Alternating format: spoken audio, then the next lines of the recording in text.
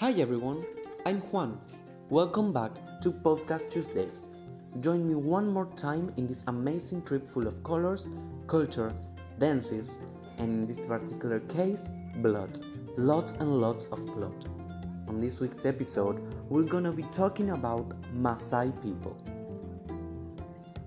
As always, let's start with some history. The Maasai are an Nilotic ethnic group inhabiting northern, central, and southern Kenya and northern Tanzania.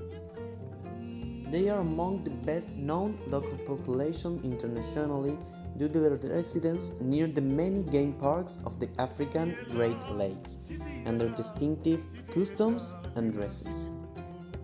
The Maasai speak the Ma language, a member of the Nilotic language family that is related to the Dinka, Kalenjin, and Nuer languages.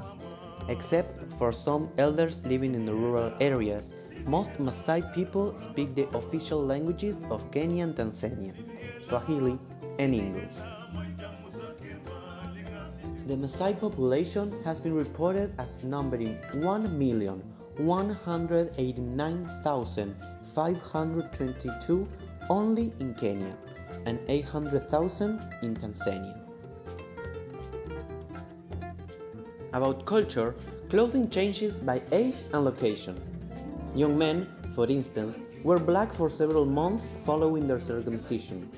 Head shaving is common at many rites of passage, representing the fresh start that will be made as one passes from one to another of life chapters. Warriors are the only member of the Maasai community that can wear long hair. But wait a minute, why did I mention blood? Well, traditionally, the Maasai diet consisted of raw meat, raw milk, honey, and raw blood from cattle. I know, disgusting.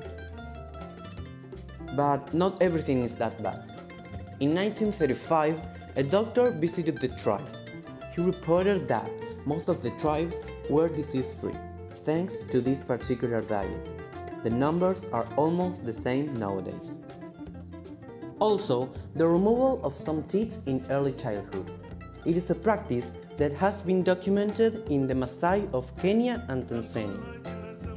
They believe that diarrhea, vomiting, and other febrile illnesses of early childhood are caused by worms living under those teeth. They also seem to not care about the pain. Piercing and stretching earlobes is common among the Maasai as with other tribes, and both men and women wear metal hoops on their stretched earlobes.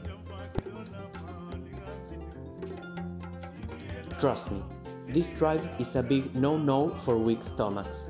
Wanna know which tribe will be the next one? Stay tuned to Fantastic Tribes and where to find them.